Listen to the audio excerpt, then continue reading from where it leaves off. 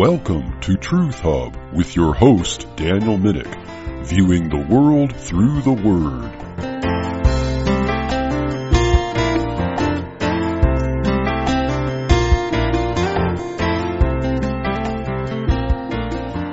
Well, welcome back again to the Truth Hub podcast. This is your host, Daniel Minnick, and we are continuing our series on foundations, and the first foundation that we're looking at is the foundation of Christology, the foundation of the Trinity, and who is Jesus Christ. And if we remember back to our last two episodes, we were talking about defining the Trinity. It is God is one being and three persons. These three persons are co-equal and co-eternal, and they all share the one divine being that is God. We also looked at the foundation of monotheism, that there is only one God worthy of worship, and how this is distinguished from other forms, other religions, and also Trinitarian monotheism, how this is distinguished in the aspect of worship from Unitarian monotheism. I call Trinitarian monotheism biblical monotheism because, as we remember from the last episode, we mentioned sola scriptura and tota scriptura. Sola scriptura is that Scripture alone is our authority for our rules and practice of our religion, but we also need to keep in mind tota scriptura, that all of Scripture is relevant. Some people hold on to sola scriptura and they'll look at certain verses to prove their point, but unless you keep in mind all of Scripture and that all of Scripture must harmonize, you are not holding the Bible in its entirety as your standard for rule and practice. Now, I believe that when you look at all of Scripture and you harmonize all of Scripture, this forces you to a Trinitarian conclusion. No one came up with the Trinity in a vacuum, thought up the idea that God is one being and three persons, and then decided, hey, why don't I look at the Scriptures and see if it proves this position? No one would ever do such a thing. The Trinity was derived from looking at all of Scripture and seeing that it forces you to that conclusion. We also looked at henotheism, a form of Unitarianism that recognizes that there is one highest God worthy of the highest form of worship, whatever that is, and then that there are possibly lesser gods that exist that are worthy of some lesser form of worship. And we saw how this complicates worship and makes following the Bible and worshiping the Son difficult to determine, because we see that there is a Father and a Son listed in Scripture, and that the Son must be worshipped. He said he was to be worshipped. The writers of the New Testament, the apostles, also ascribed worship to him, and we're supposed to honor the Son even as we honor the Father. And in the last episode, we looked at a clip of a debate where we saw how this was complicated, and that the henotheistic Unitarians who believed that Jesus Christ was just a man, they couldn't explain very well how they could worship him as he was shown to be worshipped with the one who sits on the throne in Revelation chapter 5, in the way that it prescribed that he be worshipped. It was very difficult to pin them down. It was like trying to nail Jell-O to the wall. But I would like to mention another event of personal experience in passing here with this same issue of worship.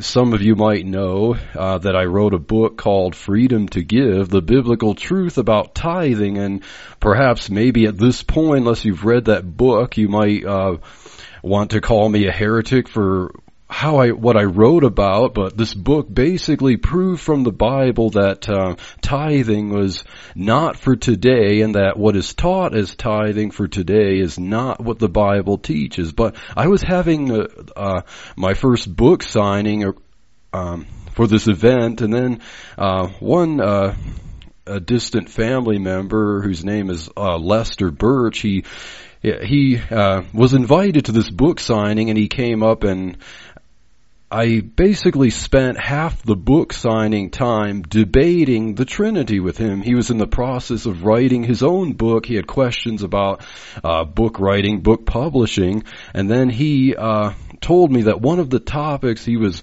writing about that it was not in the Bible is the Trinity. So naturally that piqued my interest, and so we were discussing that out. We were hashing and we were debating, and then eventually it came to the topic of worship, and then I asked him, how do you distinguish between the worship due to a creature and the worship due to the Creator? I had mentioned Revelation chapter 5, the one who sits on the throne and the Lamb received the same worship from every creature that exists. And I asked him that question. He paused for a little bit, and then he tried to divert the topic away from that question, which I thought was pretty interesting, because idolatry is looked at in the Bible with disdain in the Israelites. As we saw, they were cast out of their land. They were taken captive, and God said, "Thou shalt not have any other gods before me." And so idolatry is a very serious sin, and yet we're told to worship the Son as we worship the Father. We see that happening in the Bible, but those who regard the Son of God as a lesser creature, and he's worthy of worship, but somehow we have to worship the Father more than he, and how do we do that? We just don't know. But what I want to get into with this podcast is noticing how the Son reflects the Father, and how the Son could be what people saw when they said that they saw God in the Old Testament. Now, I want to look at a few verses here that God himself, or Yahweh, the Lord, tells the people of Israel that no one can see him.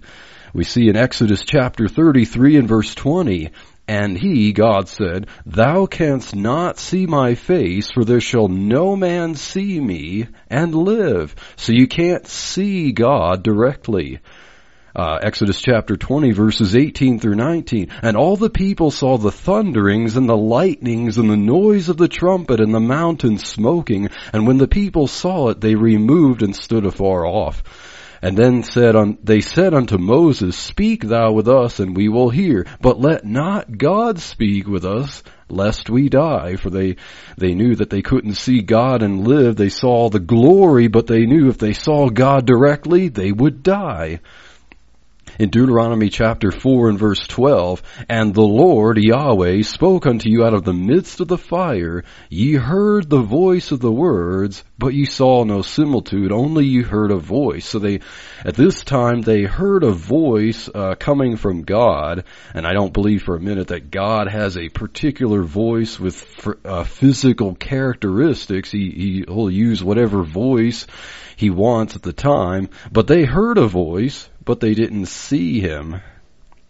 The Apostle Paul in the New Testament in 1 Timothy 6 and verse 16 says, speaking of God, "Who only hath immortality, dwelling in the light which no man can approach unto, whom no man hath seen nor can see, to whom be honor and power everlasting. Amen." So God dwells in light which no one can come to, and no one has seen. That's interesting. At this late stage in the writing of Scripture, he also says, the Apostle Paul says, that no one at this time has ever seen God. The Apostle John says in 1 John 4:12, "No man hath seen God at any time." He also says in his Gospel, John chapter 1 verse 18, the same words, "No man hath seen God at any time." He says in 1 John 4:20, "If a man say, I love God, and hates his brother, he is a liar. For he that loveth not his brother whom he hath seen, how can he love God whom he hath not seen?" So no one has seen God, but you can see the people he's created. You can love someone you've seen, but you have to love a God that you have not seen. The Gospel of John, continuing chapter 6 and verse 45 through 46, Jesus is talking to the people who he fed, and he says, it is written in the prophets, and they shall be all taught of God. Every man therefore that hath heard and hath learned of the Father cometh unto me. Not that any man hath seen the Father, save he which is of God. He hath seen the Father. So he's talking about himself. He is the one which is of God, and he only, the Son, has seen the Father, but not that any man hath seen the Father. Only the God-man has seen the Father.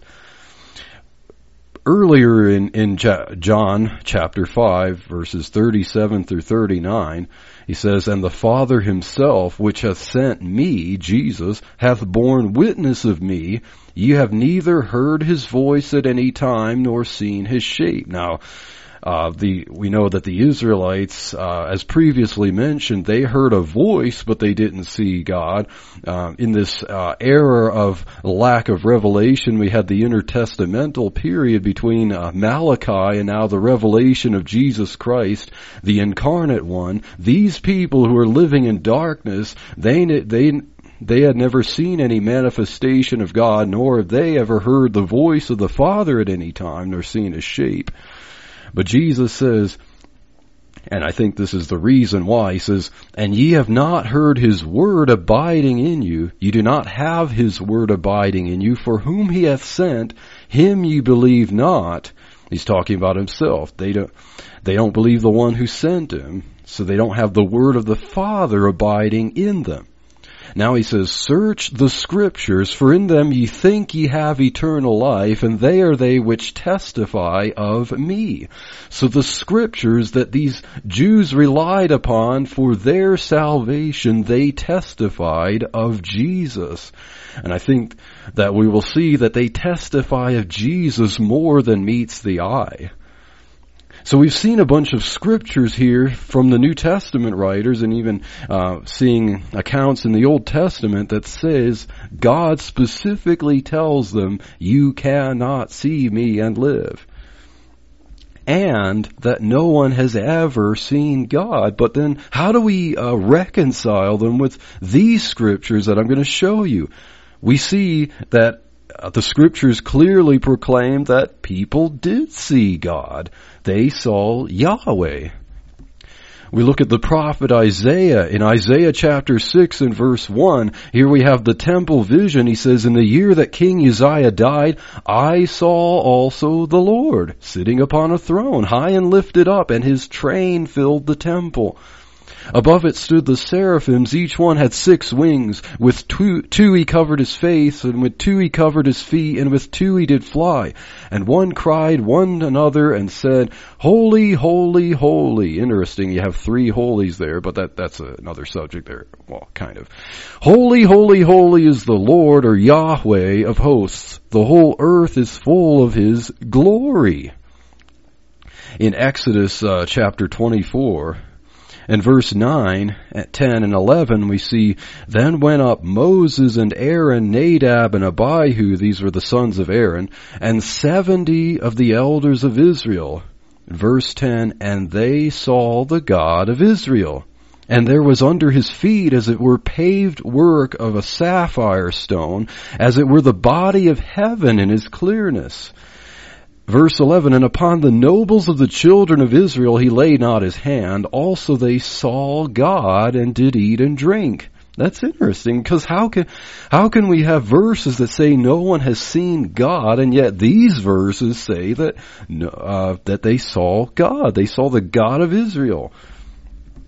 In 1 Kings 22:19, we have the prophet Micaiah, talking to King Jehoshaphat. He says, And he said, Hear thou therefore the word of the Lord Yahweh. I, the prophet Micaiah, saw the Lord, saw Yahweh sitting on his throne, and all the host of heaven standing by him on his right hand and on his left. Well, the question is, who did they see? How can they see Yahweh if Yahweh says, no one can see me or no one has seen me? Now, let's see if we could clarify them with some other verses on this subject. In the prologue of the Gospel of John, the prologue is John chapter 1 verses 1 through 18. Now, ending the prologue, verse 18, the Apostle John says, "No man hath seen God at any time," as we saw before. But then continuing on the verses is the only begotten Son, which is in the bosom of the Father, he hath declared him. Now, there's a textual variant there where it says the only begotten Son, or the monogenes huios. Some manuscripts actually say the monogenes theos, or the only unique God, calling Jesus Christ God there, but that's for later discussion here. The Son who's in the bosom of the Father, he has declared him. The word is exegeted him. So he has made him known, he's explained him. So no one has seen God, but they've obviously seen the incarnate Son. But did they only see the Son in the incarnate form as he walked the streets of Jerusalem, as he lived between 82 and 2 BC and AD 33? Well, let's continue on. Jesus himself said in John chapter 6 and verse 46, "Not that any man hath seen the Father, save he which is of God, he hath seen the Father." So we see here like what would be called progressive revelation. We're told that no one has seen God, but then Jesus Christ is explaining here. He says, "Not that any man hath seen the Father, save he which is of God." He's talking about himself, the Son. He hath seen the Father. Now, if the Son were just a man, and that no man has seen the Father, then how can the Son, as a mere man, have seen the Father? So this verse in and of itself shows that Jesus Christ is not just a man. He's obviously a man here walking on the earth, but he is the God-man. He's the incarnate one. In Matthew chapter 11, verse 27, "All things are delivered unto me," this is the Son speaking, "they are delivered unto me of my Father, and no man knoweth the Son but the Father." But wait a minute, didn't people know Jesus Christ on the earth? Didn't they have a personal relationship with him? Well, I think he's talking about knowing in a more intimate sense of knowing really who he is in his fullness. And at this time, I don't think anyone understood that to, of course, not to the level of God the Father knowing the Son. He says, "No man knoweth the Son but the Father, neither knoweth any man the Father save the Son, and he to whom the Son will reveal him." So no one knows the Father except the Son. Now, of course, didn't people know God in the Old Testament? Well, of course they knew him in whatever way that God needed for them to know him, but they didn't know him in the way that the Son knows the Father, in a way that, just as Jesus said that he has seen the Father, he knows the being of the Father, he knows the Father in a way that no one can know by seeing him. In John chapter 10 and verse 15, Jesus, talking about himself as the good shepherd, he says, "As the Father knoweth me, even so know I the Father, and I lay down my life for the sheep." So the Father knows the Son. Of course, the Father knows everyone that he created, but as the Father knows me, even so I know the Father. So how can the Son know the Father in the same way that the Father knows the Son, unless the Son is, divine, that he's God? Because if in the same way that God knows someone, that someone knows God, how can that be unless the Son and the Father are both God? But we'll get into that later on. But, as the Son knows the Father in a certain way, the Father knows the Son. Now in 1 John 5:20, we read, "And we know that the Son of God is come, and hath given us an understanding that we may know him that is true, and we are in him that is true, even in his Son Jesus Christ. This is the true God and eternal life. This is the same writer who said that Jesus, the Son, who's in the bosom of the Father, has exegeted or declared him. This is along the same vein. He says that we know that the Son of God has come and has given us an understanding. So we understand God the Father. We understand God by the manifestation of the person of the Son. That is how we understand God. So then how did people in the Old Testament understand God? How did they see God? The question is, who did they see? No one has seen the Father, but they have seen the Son. Only the Son knows the Father and has seen the Father, as we saw. The Son is the one who has exegeted the Father and made him known.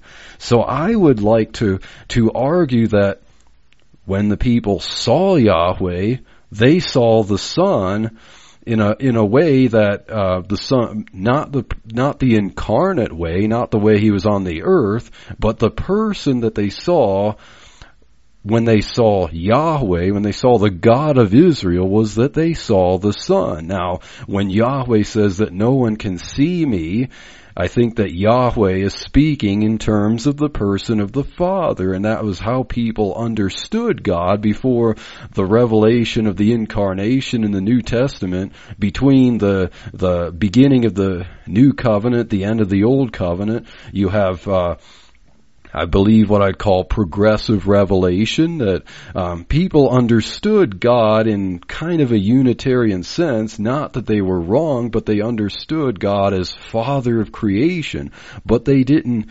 understand the concept that the Son was also God, and that this would be progressively revealed. Well, now it is time to take a break. More Truth Hub when we get back. Stay with us.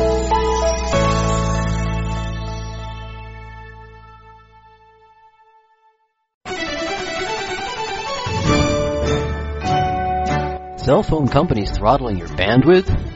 Yeah, dude. I can't play my online multiplayer 3D universe of Battlecraft in the Go because my cell phone provider slows it down to a 3.5 frames per second crawl. It's like totally bummer. Do they cap you down to gigabits that you can count with your fingers? I like to watch live streaming videos of my dog Precious when I'm away from home, just to be sure he's okay when Mommy's not around. But my fascist phone company makes me pay through the nose each month after the first 10 minutes of each month. Doesn't anybody understand a mother's need to care for baby? Then it's time you stand up and take it no more. Now you can. Kitchen Sink Electronics presents you the new WaveSave phone. It's the first and only cellular smartphone and service powered entirely by microwaves. Whoa. Yes, microwaves provide speeds and bandwidth up to 1,000 times the cellular signal in the big cities. And microwaves are 80% cheaper to produce too. Cool. Why didn't my cell phone company think of that? I'm gonna switch today. And unlike other smartphones, you can download and install a microwave app from the Kitchen Sink App Store that can really cook your food right from your phone. Yes, iPhone fans, there is an app for that, but not for your piece of cultic technology. Sorry, Kitchen Sink, I'm sticking with my iPhone.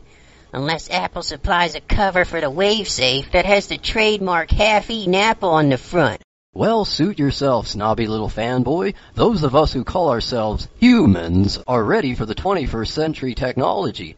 Other cool apps for the WaveSave include a blowtorch, a quick skin tanning lamp, and a taser simulator. Microwave heat is adjusted appropriately for each app. I was getting sick of lame apps and poor reception for my so-called smartphone. When I got the WaveSave phone from Kitchen Sink, I could download 50 full-length feature films in just 30 seconds. By then, my phone was hot enough that I could use the ironing app to get the wrinkles out of my work clothes. Kitchen Sink is the bomb. Please use the Kitchen Sink WaveSave smartphone responsibly. Your phone can get red hot after significant use. You may also notice the air temperature climb steadily if used indoors. Do not use the WaveSafe smartphone if you or anyone else within a mile radius is pregnant, smokes, is putting gasoline in a vehicle, or is using any flammable product. The kitchen sink WaveSafe smartphone may be subject to stringent use restrictions by your local municipality. Consult your doctor and lawyer before purchase or use. Severe radioactivity, leukemia, brain cancer, or death can occur if the WaveSafe phone is not used carefully. Recommended use no more than 30 seconds in an 8-hour period by a maximum of 5 responsible users in a 20-mile radius.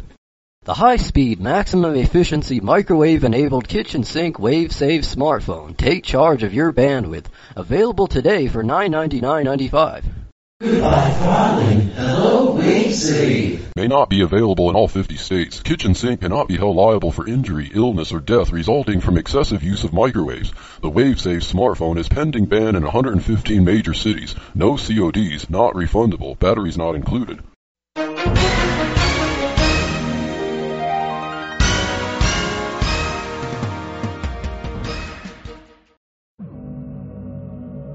Coming soon to Hill Valley Community Church, it's the debate Christendom has been waiting for. A radical dispensationalist, covenantalist, and preterist will tell you how everyone is wrong.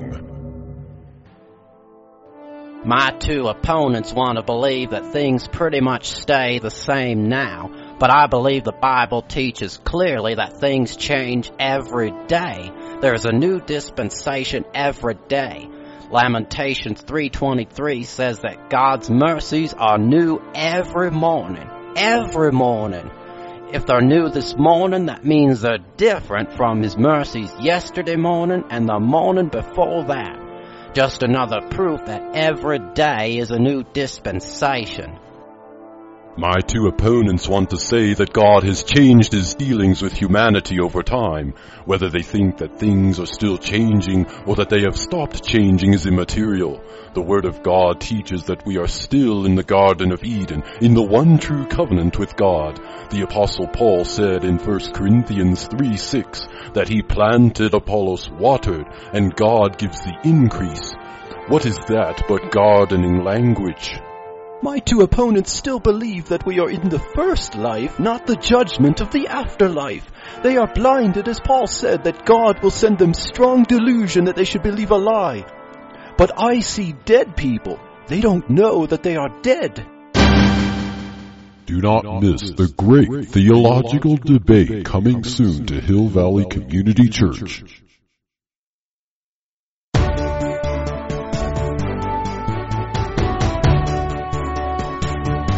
You are listening to the Truth Hub podcast with Daniel Minnick.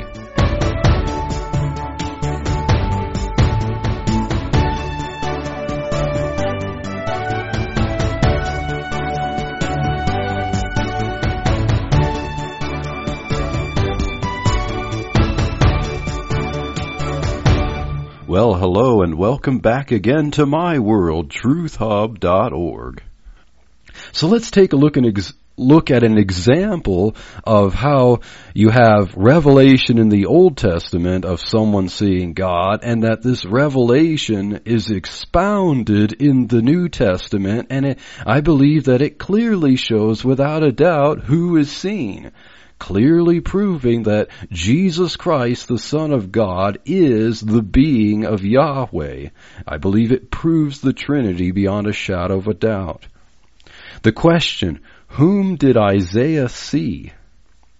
We look at what we saw previously, Isaiah chapter 6, verses 1 through 3. In the year that King Uzziah died, I saw also the Lord. Now this word here is Adonai. It is not Yahweh, but he's also identified as Yahweh further down. I saw also Adonai sitting upon a throne, high and lifted up, and his train filled the temple. We'll look and see what the Septuagint shows in that when it says his train filled the temple in the Hebrew.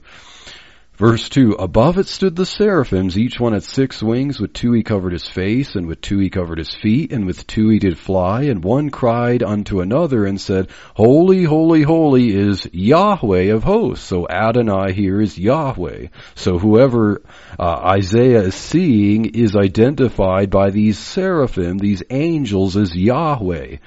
the whole earth is full of his glory. Now the word glory is very important here, as we're going to see later on here. Moving down into verse 8, we have Isaiah said, "Also I heard the voice of the Lord saying, whom shall I send, and who will go for us?" Now it's interesting that he says, "I send, and whom will I go for us?" Now, of course, it could be debated that the us there is God and the angels, but maybe it could be talking about the three persons of the Trinity, veiled and not progressively revealed yet. But I'll leave that for debate. I'm not going to be dogmatic on that, but that it's pretty interesting that he says, "And who will go for us?" Then said I, "Here am I, send me." But now God is going to tell Isaiah what his preaching ministry is going to look like. And I wonder how many preachers today, if God were to tell them, "This is what your ministry is going to be like. I'm going to call you to preach to people, and this is what is going to happen," how many of them would drop out? But he says, God said, "Go and tell this people, hear ye indeed, but understand not, and see ye indeed, but perceive not. Make the heart of this people fat, and make their ears heavy, and shut their eyes, lest they see with their eyes, and hear with their ears, and understand with their heart, and convert and be healed." So he's basically telling Isaiah, you're going to go out and you're going to preach the word as I command you, but people are not going to respond. So have at it, have fun. But, so how many preachers today would love that kind of ministry, especially in this modern numbers-driven, results-driven, entertainment-seeking preaching ministry in seeker-sensitive churches? I don't see the compatibility there, but I digress. So here in Isaiah chapter 6, we see what is called the temple vision, and Isaiah sees Yahweh and he sees his glory. And then he tells them, go and tell these people they're going to see and not understand. They're going to hear and not really hear. So then in John chapter 12, we have an account here. Jesus performed miracles. So John chapter 12, starting in verse 37, the writer says, "But though he, Jesus, had done so many miracles before them, yet they believed not on him, that the saying of Isaiah the prophet might be fulfilled, which he spake, Lord, who hath believed our report, and to whom hath the arm of the Lord been revealed?" Now that reference is the messianic chapter of Isaiah, chapter 53. That is where the Messiah is proclaimed, and he's going to suffer and he's going to die. But continuing on here, verse 39, "Therefore they could not believe, because that Isaiah said again, He hath blinded their eyes and hardened their heart, that they should not see with their eyes, nor understand with their heart, and be converted, and I should heal them." That's clearly a reference to Isaiah chapter 6, verses 9 and 10. So he's referencing what Isaiah said in the temple vision.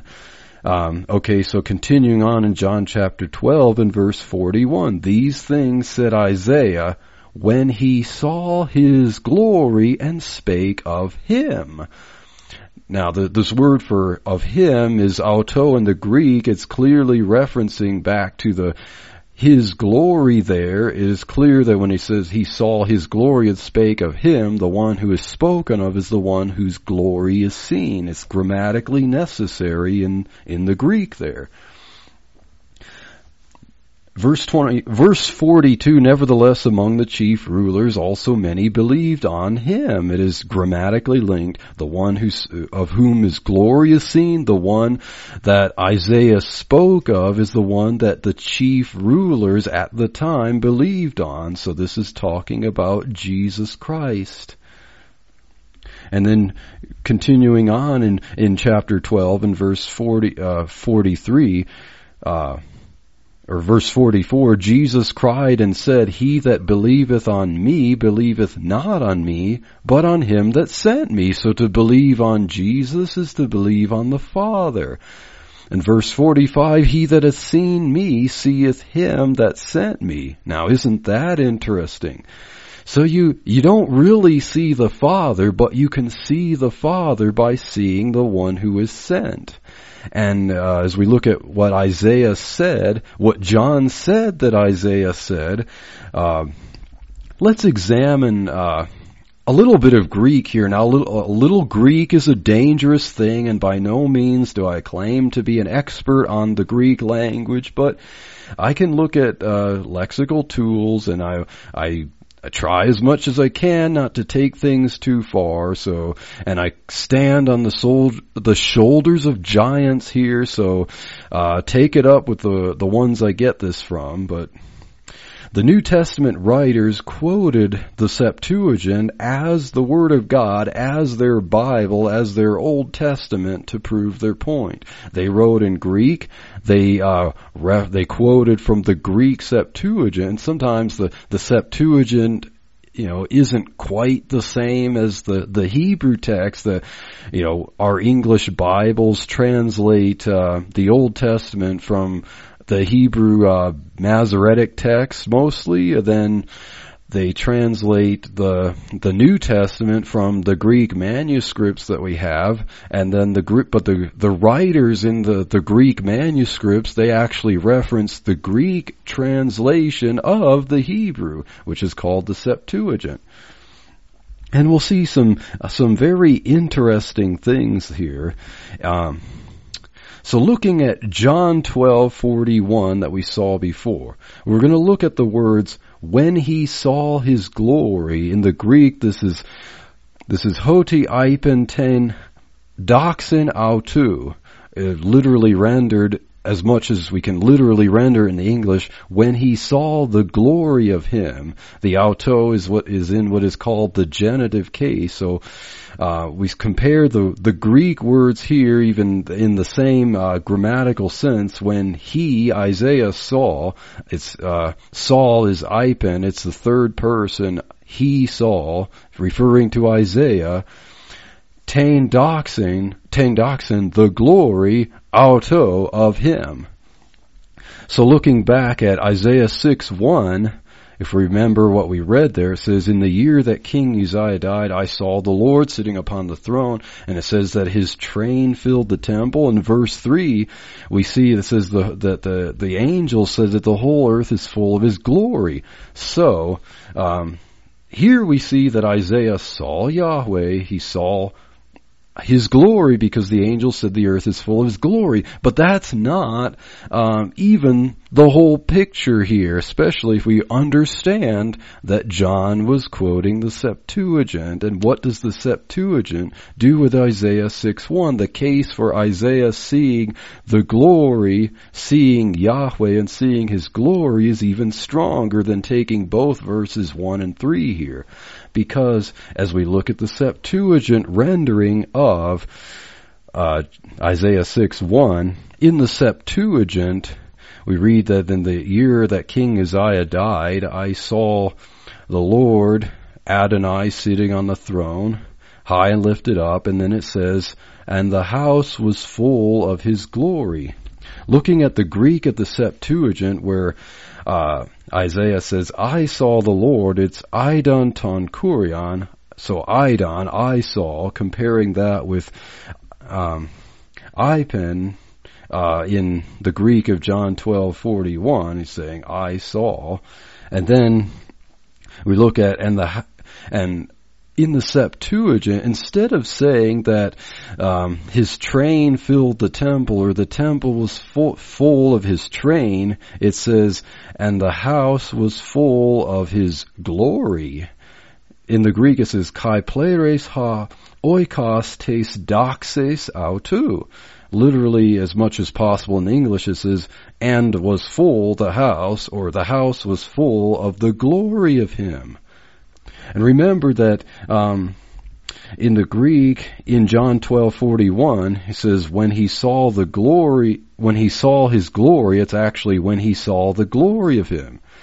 So, So John is quoting from the Septuagint rendering of Isaiah 6:1, where Isaiah says, I saw the Lord, and the house was full of his glory. So when he makes reference to Isaiah 6:9 through 10 about the people hearing or seeing and not understanding or perceiving, their ears do not hear, he's talking about the temple vision. So when did Isaiah see the glory of Yahweh? According to John, he saw the glory of he saw the glory of Jesus when in the temple vision he saw the glory of Yahweh. So as this information actually comes from Dr. James White, and as Dr. James White often explains, he'll say, Isaiah, who did you see? And Isaiah will say, well, I saw Yahweh. But if you were to ask the Apostle John, who did Isaiah see? And the Apostle John would say, well, Isaiah saw Jesus. So that's interesting. So we see that direct link between Jesus Christ and Yahweh. So it makes perfect sense. If we're going to reconcile verses that say that no one has seen God at any time, as John 1:18 says, but also that the Son, the unique God, the unique Son who is in the bosom of the Father, he has declared or exegeted him, and we see different verses saying that people did see Yahweh. How do we reconcile them without the Trinity? Without the Son as exegeting the Father, as Jesus Christ himself said, no one has seen the Father, but they've seen me. And he said, he that sees me has seen the Father. Not that Jesus is the Father, not to embrace the error of the modalists or the oneness Pentecostals. Jesus is not the Father, but the Father and Jesus they both share the one being of Yahweh. So to see Jesus Christ is to see the Father as the Father is made known in the Son. Well, that's all the time that we have for today. Look for the next episode of the Truth Hub podcast as we look at verses clearly showing that Jesus Christ is divine, that he is God, that the Old Testament proclaims and the New Testament explains. Stay tuned.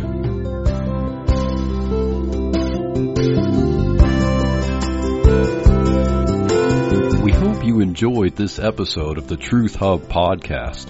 Look for more episodes to strengthen your faith as we continue to view the world through the Word right here at truthhub.org.